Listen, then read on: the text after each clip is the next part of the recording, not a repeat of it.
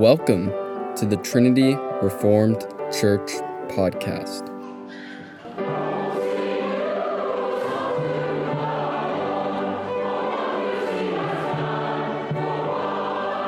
Sermon by Matt Carpenter on December 5th, Lord's Day service.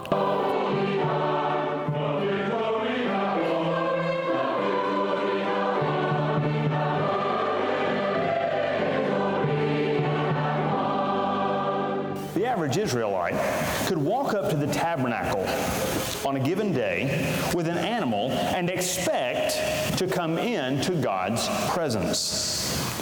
But there was a lot more involved in the work of coming into God's presence than just the people who would walk up to the tabernacle and the priest be ready to receive them. The one bringing the offering would likely see the work of the priests in offering the animal, sprinkling the blood, and the other actions that the priest was called to do. But the one coming would likely miss the work of another group, those who prepared and maintained the tabernacle. They were called the Levites. We'll read from the book of Numbers, chapter 1, verses 48 through 53, a little bit about them. Numbers chapter 1, beginning in verse 48, "For the Lord had spoken to Moses, saying, Only the tribe of Levi you shall not number, nor take a census of them among the children of Israel. But you shall appoint the Levites over the tabernacle of the testimony, over all its furnishings, and over all things that belong to it. They shall carry the tabernacle and all its furnishings. They shall attend to it and camp around the tabernacle. When the tabernacle is to go forward, the Levites shall take it down.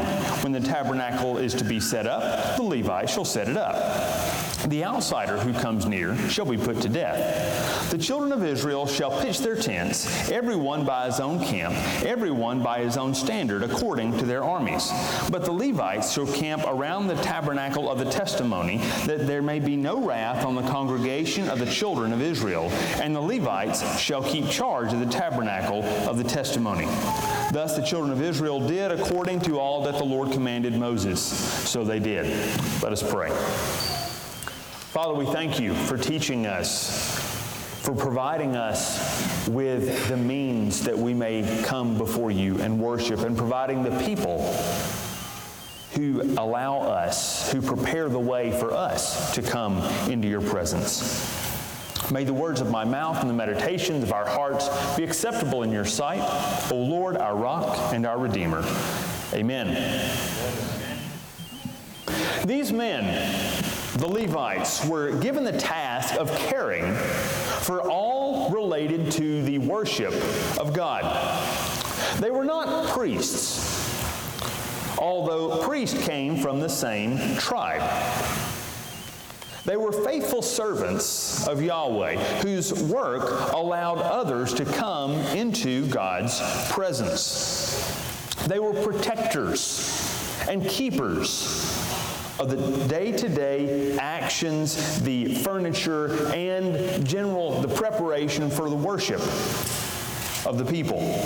Their work was not as public as that of the priest. Nevertheless, their work was pivotal. No Levites, no tabernacle. And if there's no tabernacle, God does not dwell with his people. From the beginning, God appointed servants, people to serve him in this particular way in preparation for worship.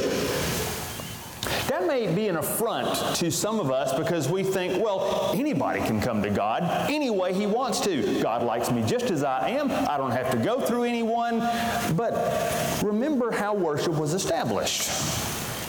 It's not saying that an Israelite could not pray. They could. Anyone could pray at any time. And this is even the Old Covenant or the New Covenant. But the worship of God as he ordained it was in a specific way. And there was a specific group who was appointed to prepare for worship. We heard this morning the parable of the Lord coming in the parable of the virgins. That parable is commonly read during the season of Advent because it is one about waiting, about preparing for the Lord's coming. Every time we come together in worship, there is a strong sense in which the Lord's coming is prepared. God appointed these people for specific reasons. We read in Numbers chapter 8, verses 6 through 19, of how the Levites were set apart for God's service. The ceremony was similar to when the priests were set apart for His service. These Levites were washed, shaved, and then the three primary offerings that we read about in the first chapters of Leviticus were given on their behalf. This was essentially the ordination ceremony. This service of washing, of shaving, and the offerings sanctified them. It set them apart for God's work. Now, the choice of the Levites was not accidental. In Exodus 32, we read the story of how the golden calf was made when Moses was on the mount receiving the law. Israel was below, and they were calling for an image of God to be made. Now, it's easy for us to complain, to say, look at those ignorant Israelites. How could they call for a golden calf when all those miracles were done? Have you ever had that thought?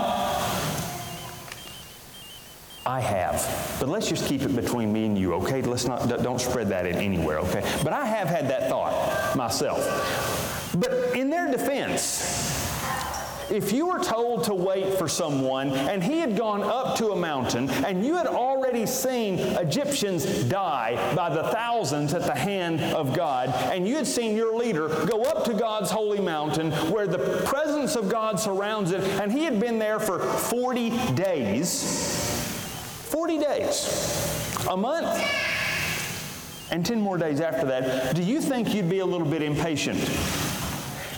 They didn't have smartphones. They didn't have social media to waste their time with for 40 days while they're waiting. They couldn't scroll through their Facebook feed and say, man, I wish one of my Egyptian friends would post some type of cool picture while we're waiting for Moses to come down. No, they're waiting.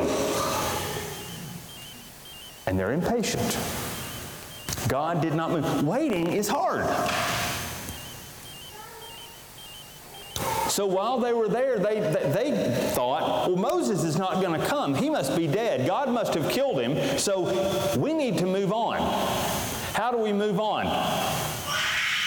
Let's make an image. Now again, that's not what crosses our mind, but when you are a people who are surrounded by idolatry, that is the first thing that comes to mind. Well, we waited for deliverance. It didn't happen. It's time to move on. How do we move on? Golden calf.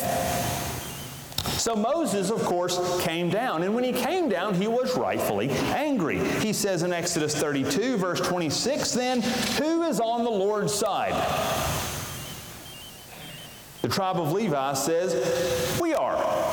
So you have an entire tribe, which is incidentally also the tribe that Moses and Aaron themselves were from.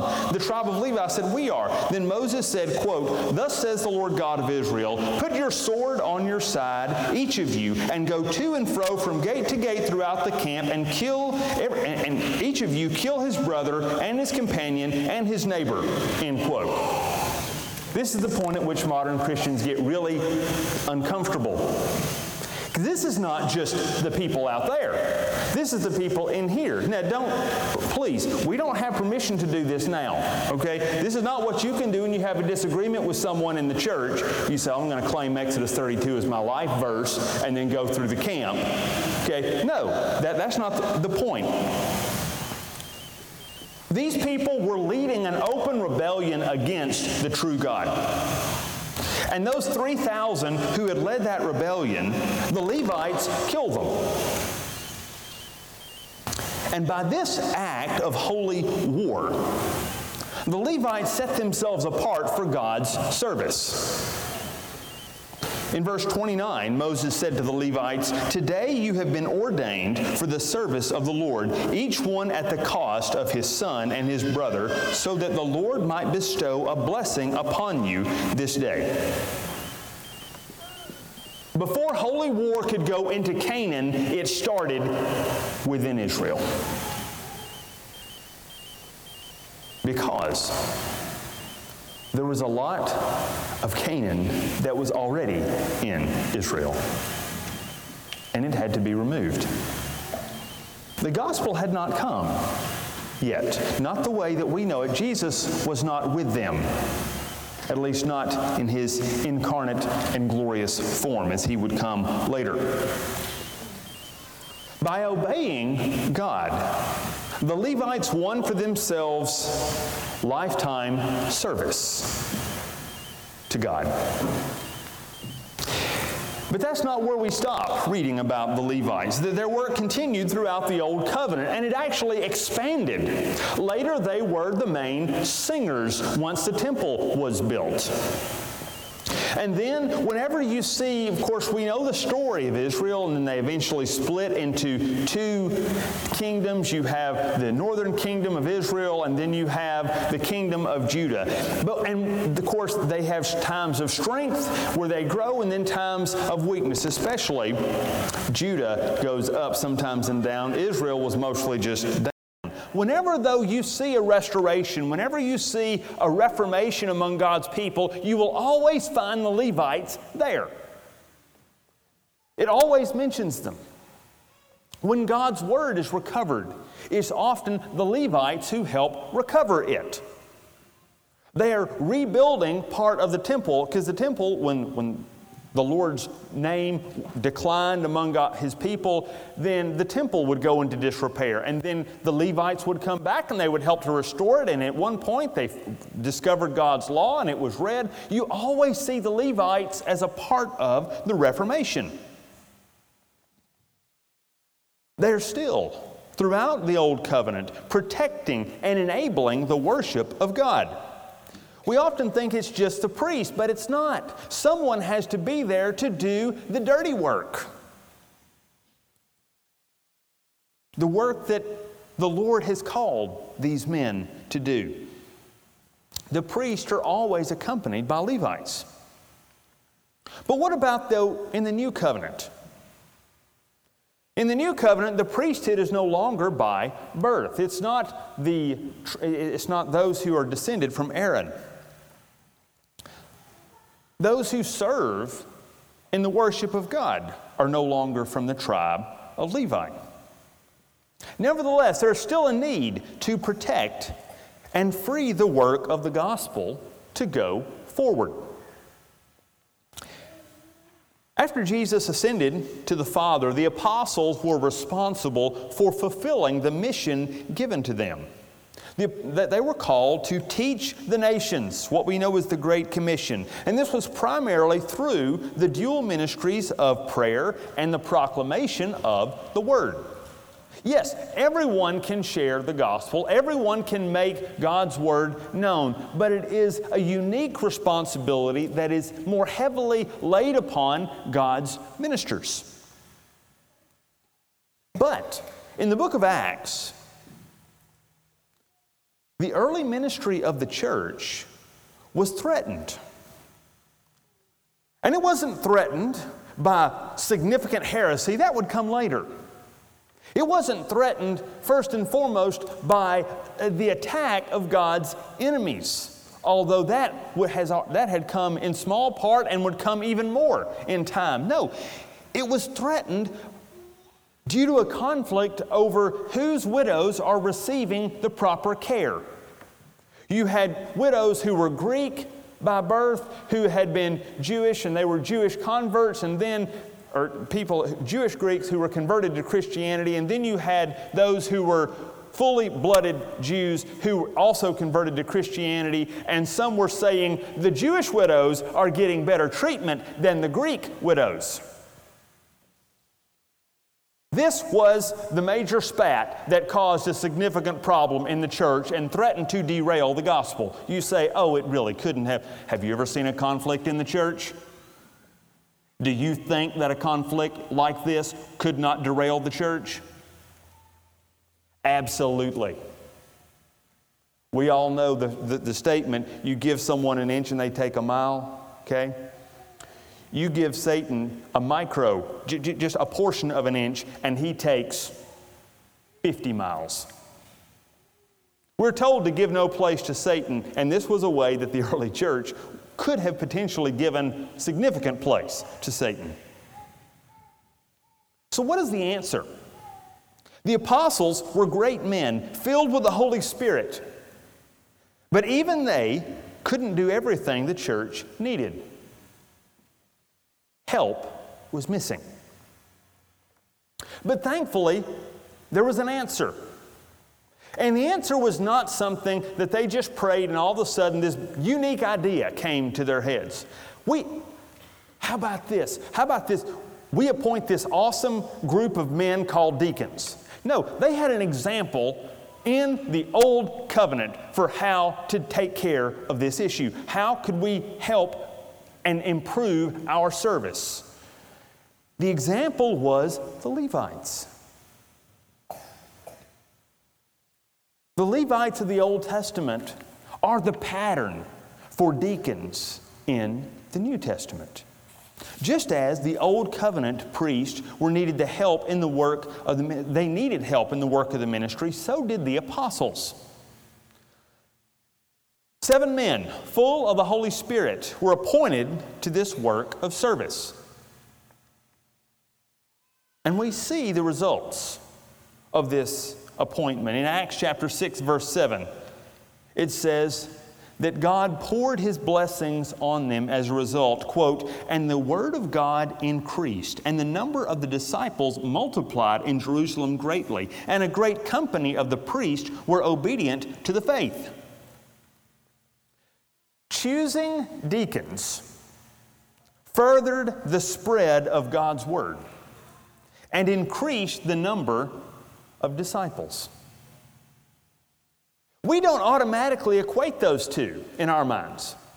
We think, well, this is just work that has to be done and someone's going to do it, but the real major stuff is done by the people who have a more public face, right? No, that's not how Scripture treats it at all. It was the work of choosing these deacons that allowed the church to grow. They grew, we know, 3,000 men, not counting their house, their families, wives and children. 3,000 men honored the Lord and were baptized at Pentecost. And then we looked a few weeks ago at the deaths of Ananias and Sapphira and how the people responded there. And then the next chapter we see this conflict that comes and how they appointed the deacons, and then it was through the appointment and the proper administration of the deacons that the Word of God could increase, because now the apostles can give themselves to their gifts and the deacons can give themselves to their gifts. In one sense, we all are servants in the church.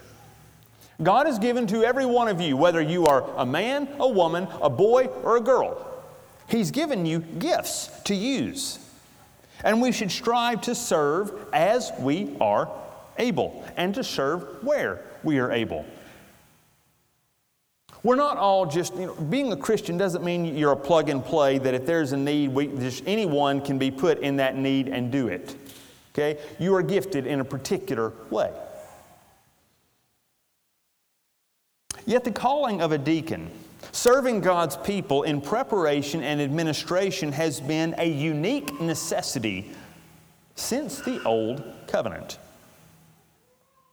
You'll notice that up to this point I have not spoke of the character qualifications for deacons given in 1 Timothy chapter 3.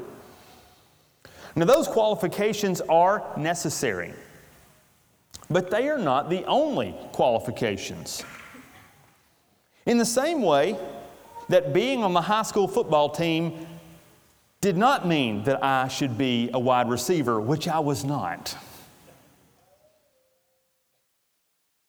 Being a godly man in the church does not mean that same man should be a deacon. This work calls for certain spiritual gifts. And in addition to those gifts, it requires a willingness and ability to physically work. And it requires regular, consistent sacrifices of time. God does not call all men to be deacons. Consider the numbers. Again, in the early church, 3,000 male members and 7 deacons. Now, we're not trying to maintain that same proportion. But the point is this is not something where everyone is expected to do this work. So how then do you know if you are called to be a deacon?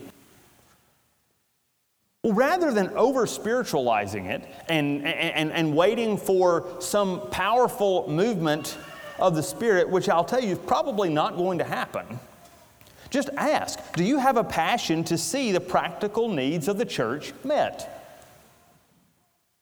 Are you currently giving of your time, your strength, and your gifts for this type of work? If this is on your heart and you are supported in this by your wife, don't wait for someone to tap you on the shoulder and say, have you thought about this? No. That's the beauty of the gifts of God. If you're called to something, start working. Do the work. If you're called to minister to the gospel, this is something that I was told years ago in my teenage years, and I've never forgotten it. An older preacher said, if you believe you're called to preach, don't wait for a 1,000 member church for the pastor to ask you to come speak on a Sunday. Okay? Go to the nursing home and talk to a group of 5 people. That's where you start. Start small. And as you start small, whatever your gift is, when you start small, then the Lord will add opportunities for you to grow. And you can serve. If you are faithful in little things, He will make you faithful in large things. Solomon said, if you see a man who is faithful in his business, he will stand before kings. He will not stand before unknown men. But often we want, when we say, I'll do this, we want to immediately shoot up to the top, to be recognized. And I will tell you this, the work of being a deacon is not glamorous work. It's not work that everyone sees. In fact, often people don't see. They don't know the work. We just come together and all these chairs are here. But it's not like the Lord does a miracle and we pray and the chairs just show up.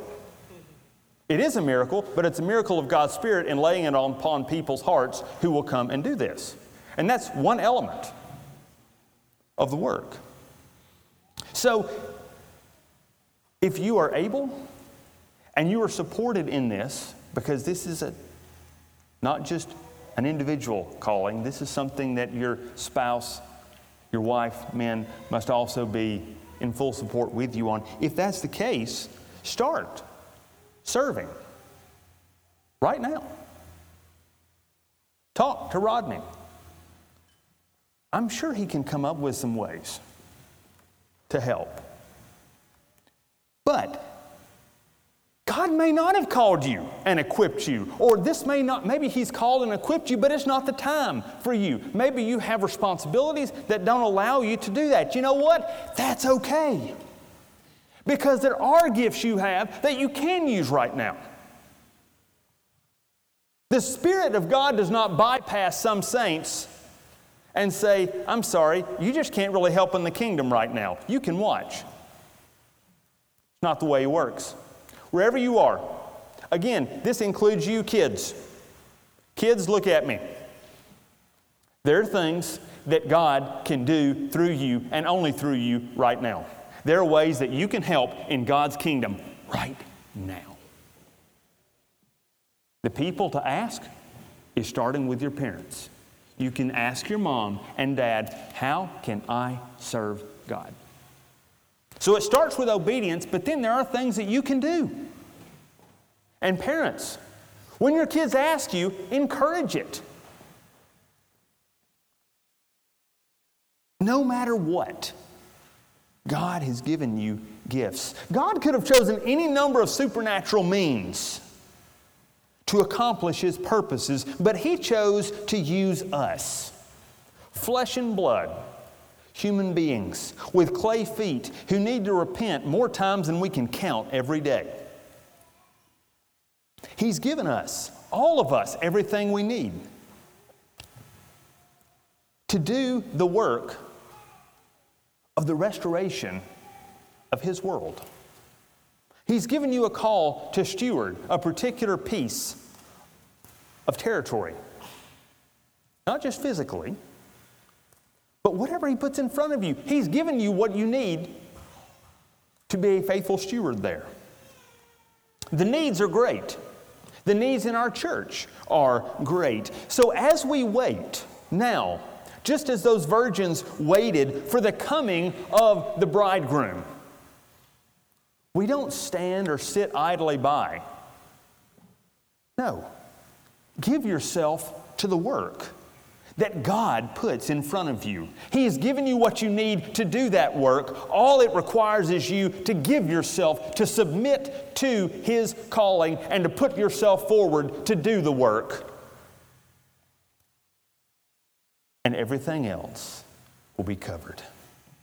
In the name of the Father, the Son, and the Holy Spirit. Let us pray. Our Father and God, thank You for the gift of servants in Your church. Thank You for giving us all the gifts that are needed to serve Your kingdom. I pray that You would help us to see what they are, that we would give ourselves to this work. And I pray this through the name of Jesus, our Savior. Amen.